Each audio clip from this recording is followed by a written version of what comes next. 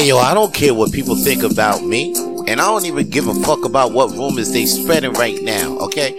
And I don't even give a fuck why people judge me. You know why?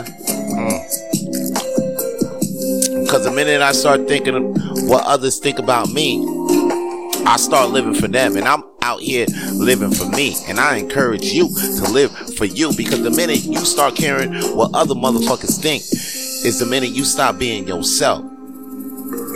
I know I ain't trying to stop being myself out here, so please never stop being yourself.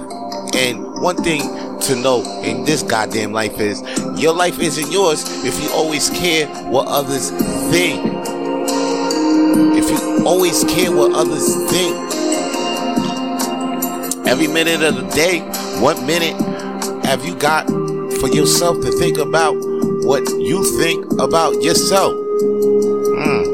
So if you don't care what other people think, if you don't care about what other people think already, then guess what? You are fucking well on your way.